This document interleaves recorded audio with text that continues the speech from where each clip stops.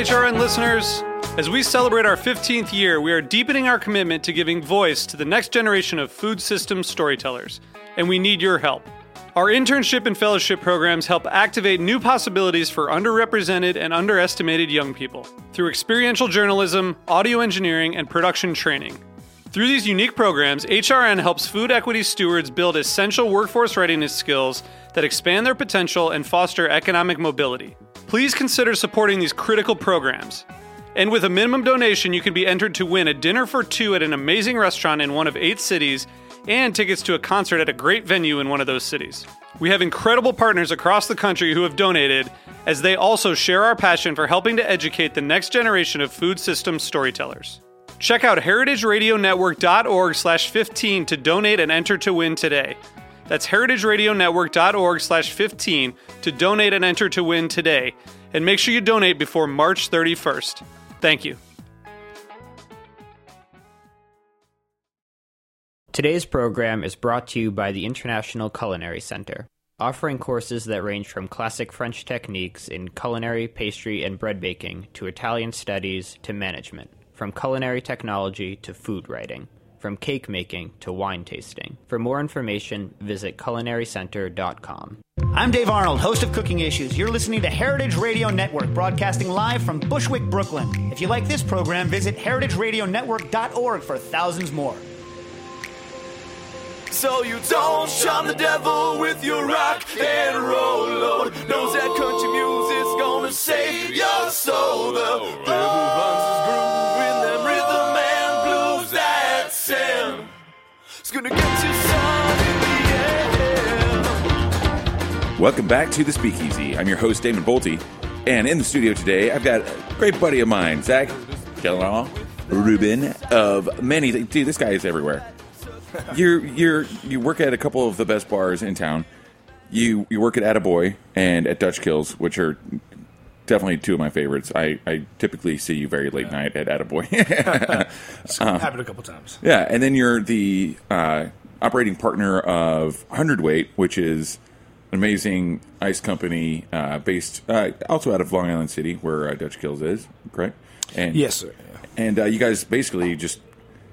You guys kind of really pushed the cocktail just scene here like light years ahead of time by providing all these really, really amazing just access to amazing ice. You know, you guys are using these amazing giant Kleinbell freezers, and it's not just that. You guys are I probably owe you some money from sometimes. Yeah, man. Actually, yeah, I do. I think it's $20 or something. Okay, cool. You can pay me after the show. All right, cool. I'll buy you a pizza. So, I mean, clearly, this was built out of necessity because there was no good ice company that was focused on cocktails, right? Yeah, I mean, I think that we really just we were just in the right place at the right time with the right idea to sort of make something happen that was ready to happen.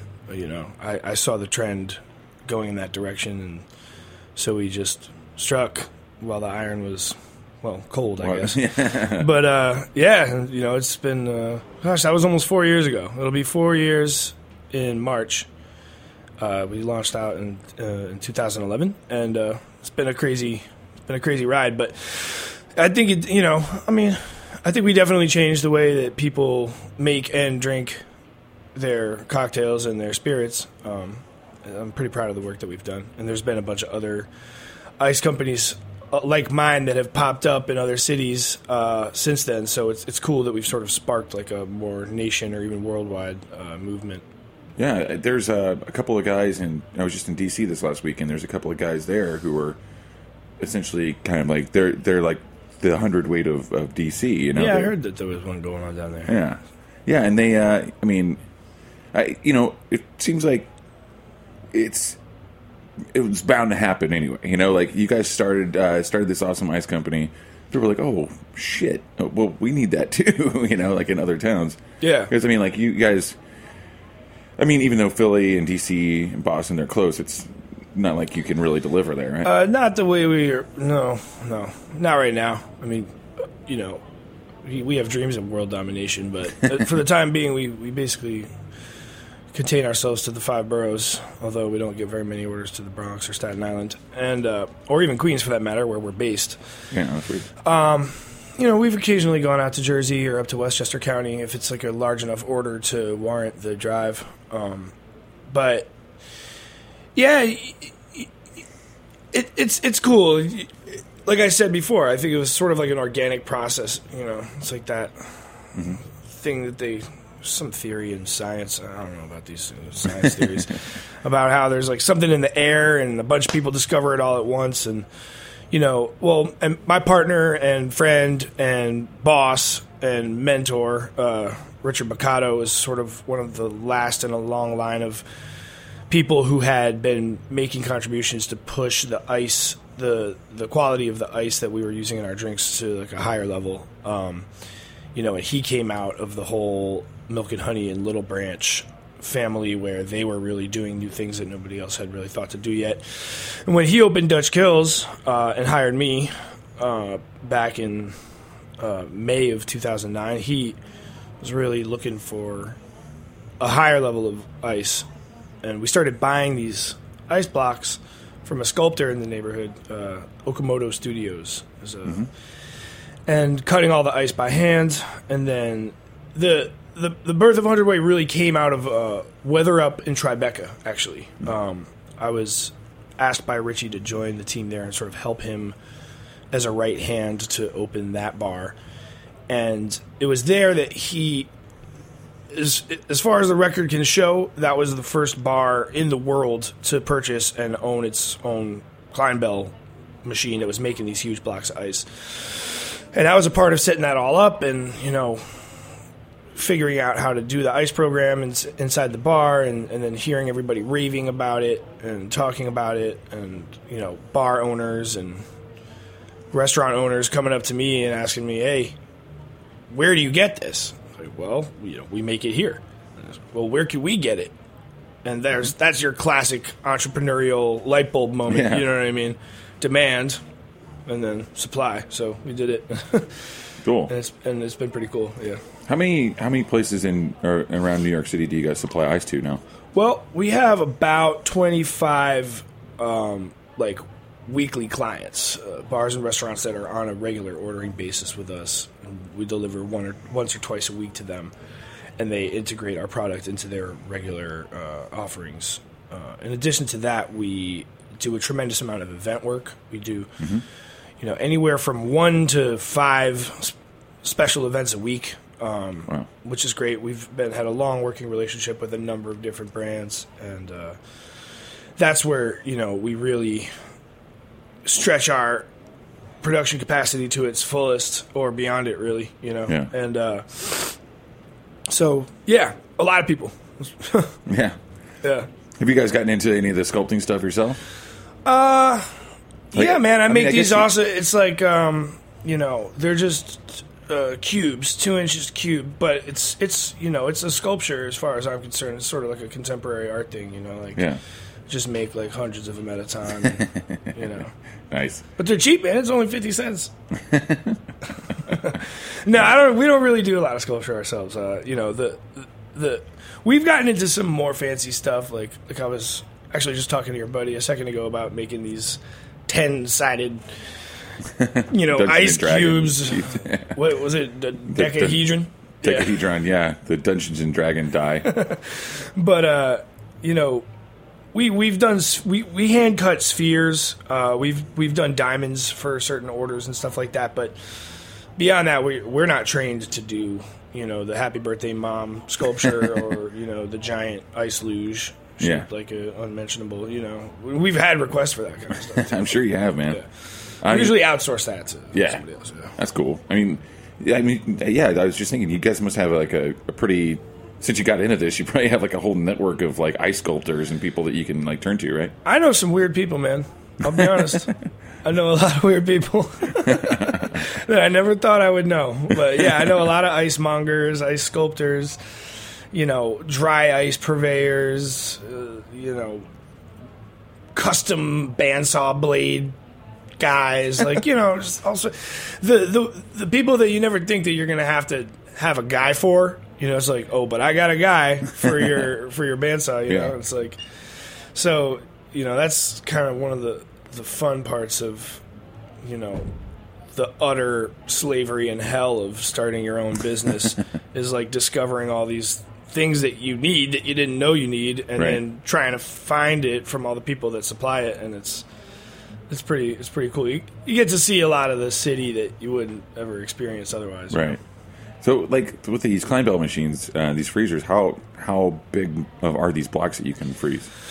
40 gallons of water go into each reservoir, and there's 2 in each machine. And each machine yields a 300-pound block, so 2 of them per harvest is what we call harvesting the machine. And those measure 40 inches long by 20 inches wide by 10 inches high at the end of the day. Yeah. So. Wow. That's a big chunk of ice, man. Yeah, man. We're going to need a bigger glass. Yeah. You don't want to drop it on your foot or, you know, do anything like that. Or at all. Yeah, you really don't. Or try to lift it. It's how do you transport those, like, as the full blocks? They don't have to go very far, luckily. You know, you got to use a hoist to get them out of the machine. So we use, like, an engine hoist. And we lift them like up. A cherry picker kind of thing? Yeah, exactly. Wow, cool. Yeah, and then basically we set them down onto a rolling prep table, and then wheel them over to the cutting area. And then you take them down to just whatever size you need. Yeah, all over the place, whatever, you know. I mean, our most common product is a 2-inch cube. Right. You know, we sell those by the bagful. You know, yeah, a lot of bars use those around town. Yeah, they do. And then, but we give options because, you know, there's the 2 biggest challenges we've come across are that our product is about the most highly perishable product out there. You know, 10 minutes out of a freezer and it's done. Yeah. So that's really challenging. But, you know, the other main challenge is sort of trying to get people's head into this paradigm shift of like paying. Like, of factoring ice actually into their drink cost. Your cocktail, you know? Yeah. So we give different options because some people are like, whatever, 50 cents a cube, no problem. That's not a big deal. Other people are smaller businesses, smaller bars, and it's like, wow, well, that could really hurt us. But we really need to have this. So we do sell larger, like, slabs and blocks and stuff like that that people can cut up themselves. And they can also display it behind the bar and, you know. Yeah. Integrated into whatever theater aspect of their service program, you know. So we sell a lot of cubes. We sell the Collins spears, and then, you know, we sell different sizes of slabs and blocks. Yeah, and then a bunch of other, like, you know, custom stuff if somebody wants it, you know. I mean, I remember Aaron Polsky and I used some really long, like, I think they were 8-inch by 8-inch, like, logs for one of our Cripple Creek shows. Oh, that was that one at Webster Hall, right? Yeah. Yeah, I remember that. Yeah, that was cool. Fun. Just, like, tearing apart and, like, tearing at these giant... They were really hard to take apart, though, if you don't have the right tools. Yeah, you know, cutting ice, like anything, requires the right tools and a little bit of training and practice, you know. It's something that once you...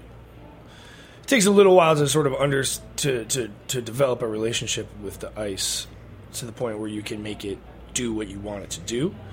You know, and myself and my staff, we've gotten pretty far with that, where we can take a block of ice and break it down into, you know, not perfect 2-inch cubes or perfect size shapes, but pretty consistently sized shapes in a pretty rapid manner.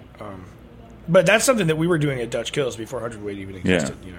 You're just using hand saws, right? Yeah, a little pistol grip handsaw, and then hammer and chisel to sort of pop out the blocks.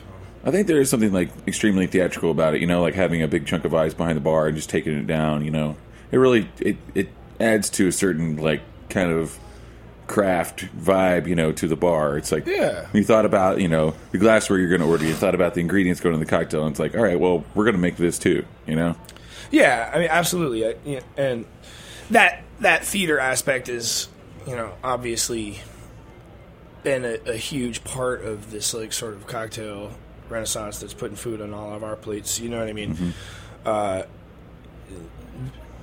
It's always been sort of my theory that, you know, the like whole like speakeasy, like, you know, faux speakeasy movement is like, oh, you walk down a dark alleyway and you get to the unmarked door and then you whisper the password and some guy with a handlebar mustache and a bow tie, like, you know, starts cutting up a big ice cube and sets it in front of you, and that was something that was really necessary to get people to actually drink well-made drinks. Yeah, because you think it's like kind of unnecessary now. It was like part of like ushering that into the whole situation, right? Yeah, I mean, without getting into too critical territory here, for myself personally, I think that aspect of the movement is sort of behind us at this point. That it doesn't have the same appeal that it did back in the day. Right. Like with Milk and Honey, Little Branch, like PDT. It's like, oh, you go through a phone booth. I think that sort of that aspect doesn't. It's at this point enough people went through that with us as our guests and our consumers that now they're just acclimated to drinking good drinks, and they just demand good drinks wherever in whatever environment. Yeah, and sometimes they don't feel like they want to go into 1925 or whatever. Totally. So I think that what I've been seeing, and I think is sort of the natural progression of this whole thing, is that more and more bars are starting to open up that are just kind of like regular environment bars that are serving a higher level of drinks. Dude, that's where I want to hang out. Yeah, me too. But I think that we've, for better or for worse, we've sort of made it so that you have to pay attention to the ice. That's it. So you have to make a choice about what ice you're going to use. Yeah. Which that's a different thing. Like 5 years ago, you didn't have to make a choice about it because there was no choice. I mean, the choice was cold draft or, some Hoshizaki or exactly some chippy ice, and that was it. And it wasn't something that you had to make decisions about as a bar owner or like a head bartender or something like that. And now it's like, well, what's up? What ice are you going to put in the glass? Yeah, people pay attention to it. Absolutely. Let's take a quick break. Yeah. And when we get back, we'll continue talking with Zach about ice and cocktails and whatever kind of crazy 24 hours he just had. Back in a moment.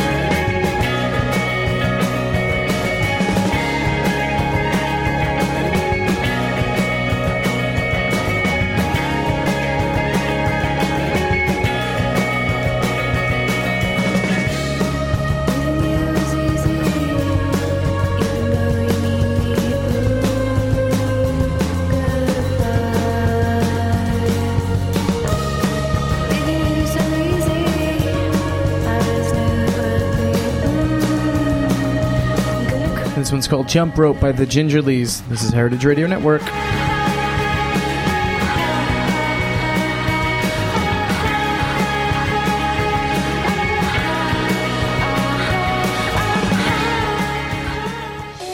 The International Culinary Center is a proud sponsor of the heritageradionetwork.org. The ICC, with locations in New York and California, provide cutting-edge education to future chefs, restaurateurs, and wine professionals. We're proud to claim Dan Barber, Bobby Flay, and David Chang among our honored alumni. This is Dorothy Can Hamilton from Chef Story. Check out our ICC website at internationalculinarycenter.com.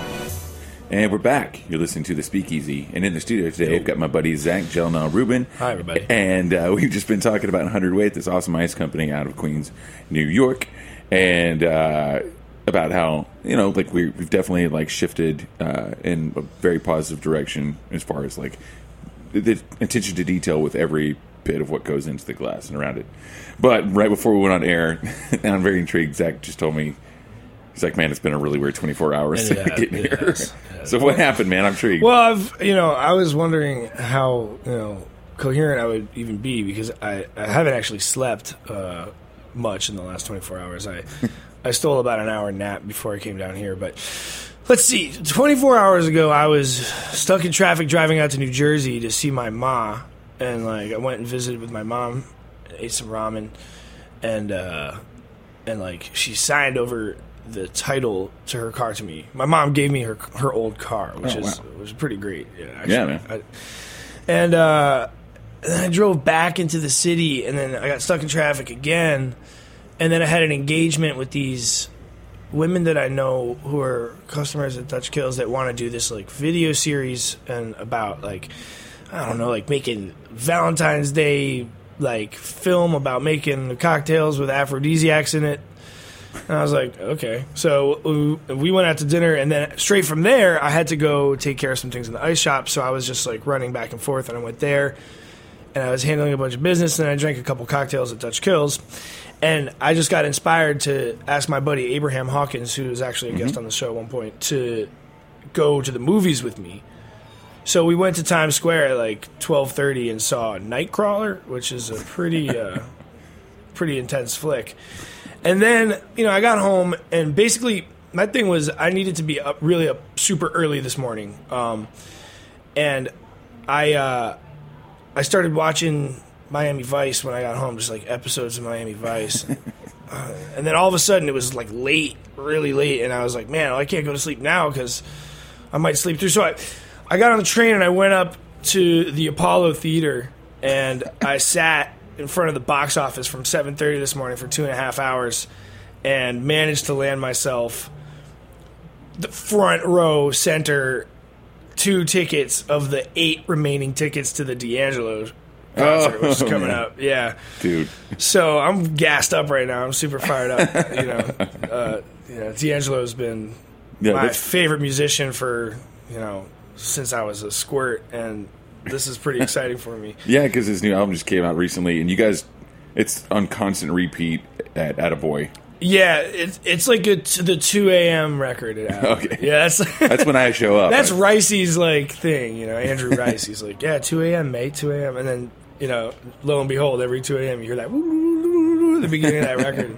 It's a great record. I'm super excited about it. It's really fulfilling to me, and to see him play at the Apollo, which is kind of where he like sort of got his like little start doing amateur night there in the early 90s. I think it's going to be a really historic show. That's awesome. So man. I'm fired up. And now I have to go and try to squeeze in a little bit of sleep because I'm taking my 100-weight staff out for our like holiday dinner tonight at M. Wells. So I think I'm going to get stuffed up. Nice. Yeah. Say hi to Chef Jeff for me. What's that? Say hi to Chef Jeff for me. Yeah, I will, man. He prepared a pretty incredible menu for us, and it's going to be good stuff. That place rules, man. Yeah, big time. Just like pull a live trout out of the water. Chop. Yeah.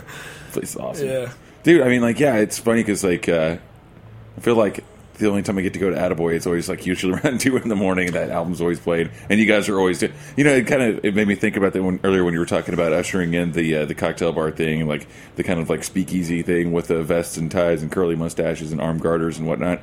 It's, like, it's funny to me because, like, in Attaboy, there's definitely, like, kind of a uniform there, but it consists of, like, wife beaters and like Hawaiian shirts, and like gold chains, as much exposed chest hair as possible. Yeah, it's pretty awesome.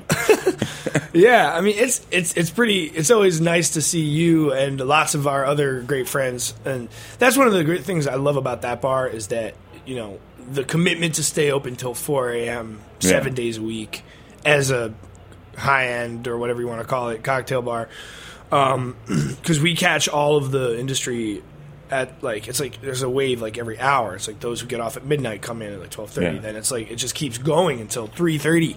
Yeah, people come in after work, and but much like a great band who's like gets really warmed up, like 2 a.m. is I feel like the time that we're like really in the pocket. Yeah, there. Like that bar is just like lubricated and moving. I mean, for lack of better words, but the vibe is like really on.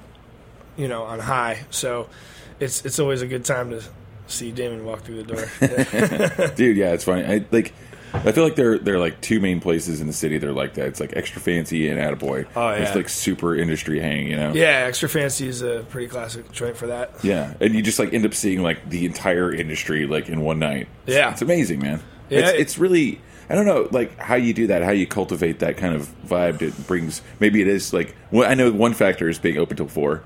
So you can actually get the people who don't work till 3 or 2 in the morning, and no, it's just like it's always a fun environment. The thing is, like, even back when it was Milk and Honey, and there was like 4 bar seats. I mean, it wasn't the same kind of vibe clearly, but it was very welcoming still. And it's like you took that and expanded the bar, and just kind of like open it up more. You know, it used to be hard to get in there. You know. Yeah, I mean, I know, and even as a member of the family, so to speak, you know, I've through and through a Sasha bartender. You know, I came up under that tutelage, and most of my work has been in, you know, that umbrella. I never really went to Milk and Honey that much. Attaboy, they really changed it into the bar for me. You know what I mean? When they reopened that way. Milk and Honey, I just always felt like, yo, I'm going to break something in here. Or like, I'm going to, you know, I'm going to make a loud noise and everyone's going to go and like look up, you know. So really the only times I ever went there was like, you know, if I happened to be like a block away and by myself, I would stop in and have a quick one. Or if I was on a hot date, you know, that was like the secret weapon. Milk and Honey's like, oh, right here. Wait, right where? Like right here through this door. Like, wait, where are you taking me? And then that whole like, oh wow, type of thing, you know. Yeah. So that was a couple times, not very many times, you know. Don't give me that look, Damien. It was just a handful of times. I think we've all been there. You know. I mean, you'd be dumb not to take a date there. Yeah, you know? exactly. It's like it's made for that. But Attaboy is a way more like social place. Yeah. Go in there and meet people you don't know and talk to the people sitting next to you and you know, let your hair down a little bit more. Totally. Yeah. And that's more my personal vibe. That's just the way I am. I mean, when I go out to a bar, I don't want to feel that's what you stuffy. Want to like be able to expect when you go into a bar. You know? Yeah, because you're not there to like. I mean, I don't go to bars to like sit there and be quiet and like feel nervous about, like you said, like breaking something. You know, I go to, you know, get away from work, even though I love what I do for a living, which is why I go to another bar. Right. Yeah, exactly. Like, you know what? I don't have to wash these dishes. Right. It's like, so, plus I think food and drink just tastes better when someone else makes them for you anyway. Absolutely, man. Service is a huge part of it. Just being served something is great, you know. It's totally. Like, and it has really changed the dynamic. I think the same thing about Dutch Kills, man, because even Dutch Kills, like, I almost killed some bros in there last time I was there. Really? Yeah, they were. Wait, like, what happened? Hold on. Back it up. Yeah, there was like 4 dude bros, and they kept bumping into me, and my date. You're bumping into my lady, drink here, guy. Yeah, and like someone said something kind of snarky to me, and I was just like, all right, we just got to get out of here. Yeah. Oh man, bummer. No, it's totally cool. I mean, because that was so isolated. Yeah. You know, it wasn't the last time I was there. It was like a few times back, and all it made me want to do was just go back there. Yeah.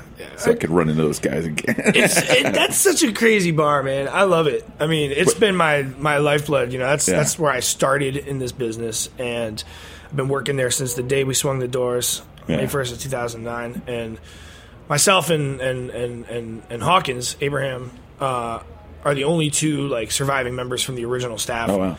And so it's really my home bar, you know, and it's such a weird thing because I didn't really have any background in Queens, although now I live there and I run a business there, and I know the borough a lot better now, especially in the immediate surroundings of Dutch Kills. But you get a really different clientele there, man. Yeah, man. Because, you know, it's like, you know, it's a lot of locals, you know, and it's been in such an incredible process sort of introducing this like sort of downtown Manhattan and Brooklyn type of like product or service to a place where it just there was no precedent. And now you've got these guys who 3 years ago would only drink vodka Red Bull. Yeah. You know what I mean? And they've never gone outside of Astoria in their life. Mm-hmm. And now they're in there calling for these crazy classic drinks by name, and you know, like it's great, man. Yeah, it's cool, and it's been a lot of fun, and I've, you know, had a lot of rewarding relationships with a lot of people there that I otherwise might not have, you know, been exposed to. So in many ways, I actually like really prefer it, you know, to like you know, Dutch Kills on a Friday night is a much cooler place full of a lot more down to earth people than, you know, any of your big heavy hitting downtown bars. Mm-hmm. You know. Well, I think that it's, you know, it just shows like where we're at now, you know, like where we've come to, you know, yeah, like with bringing these cocktails to the common man. Yeah, and it's great too. It's like, you know, I would much rather prefer that instead of like, I remember like when we opened Prime Meats, we would get like neighborhood people who like didn't necessarily like have their classic drink or know much about them, and it was great because they were still open to the education. Yeah. So we either had that or like extreme cocktail nerds who were playing like Stump the Bartender every round, you know? Right. And now it's like, after a while, it's like, and it's not just because the place has survived these years, it's like the clientele has changed, you know, and the expectations have changed. The expectations from the customer and for the customer, like, have changed because, like, for us, like we've gotten a chance to really like put the word out about these cocktails, and now put like people onto it. Turn them on, So like for us, it's like, all right, well, we've done our job. Like people know about these cocktails. Yeah. We don't have to deal with like, you know, the vodka Red Bull orders. I mean, you know? still do, yeah, but you know, it's been a very, you know, that's one of the really nicest and like most humbling like experiences as in this trade, I think, is for you to really learn the art of like weaning someone off of their normal habits and introducing them into something new. It's a very delicate blend of humility and soothingness and like trickery to get people into like what they are about to get into that they didn't think they ever would get into. It's like one of the classic things is like, you know, the sort of macho guy who doesn't want to drink out of a stemmed coupe because he thinks it's effeminate, you know, and to, you know, it's a really delicate balance because you can't condescend somebody and be like, well, and if they don't know about it and they're not like hip to the cool shit that you're hip to, and you scoff at them about that, then like you lost a customer and you played yourself because like, what are we, man? We're fucking bartenders. We're the scum of the earth. Yeah. You know what I mean? So how can we be scoffing at anybody else? So it's always been a really fun process to sort of like that dance to like try to, get somebody to do something that they wouldn't normally do. And I liken it to like listening to music and turning someone on to new music. Right. You're not telling them that their music sucks, even though they're listening to the same song on repeat. Right. You're just trying to expand their musical collection. You know, it's like the same thing with cocktails. It's like, that's cool, man. If you like this, you should definitely check this drink out. You know, I think that's the way to do it. You know, and I think in the very beginning when the cocktail renaissance came around, it was like there wasn't that nicety, you know, that we expect to have nowadays. You know, it was more like you have to drink an aviation. You can't. Right. Your drink sucks. You're drinking this. Yeah. You know, like get them in the front door first, and like let them experience like what they want to experience. Get them into the.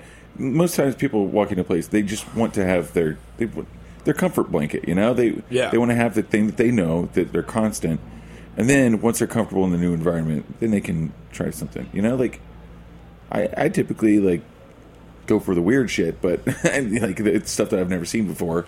But you know, there's only a few of us, you know. Yeah, for sure. But I think it's great, man. Like you actually you've helped me out a lot in the past with not only ice and drinks at your bar, but getting reservations for places at like in Wells Steakhouse. Oh yeah, I sent you over there that one time. Yeah, with a boomerang. With a boomerang, yeah. So I appreciate that. You've always been the greatest, man. And I really appreciate you coming on the show. Hey, of course. And please come back anytime you'd like. No doubt, man. We'll do it again. Yeah, and have a happy holiday party with your staff tonight. Oh man, it's gonna be a fucking pig out. Oof. I'm psyched. Nice. Well, check out 100 Check out Dutch Kills, of course, if you haven't been. And, of course, Attaboy. Zach is always working. So the chances you run into him are very, very good. Yeah. All right. That's it for the Speakeasy this week. Thanks again, Zach. All right. Take care. We'll talk next week. Cheers. Thanks for listening to this program on heritageradionetwork.org. You can find all of our archived programs on our website or as podcasts in the iTunes Store by searching Heritage Radio Network. You can like us on Facebook and follow us on Twitter at @heritage_radio. You can email us with questions anytime at info@heritageradionetwork.org. Heritage Radio Network is a 501c3 nonprofit. To donate and become a member, visit our website today. Thanks for listening.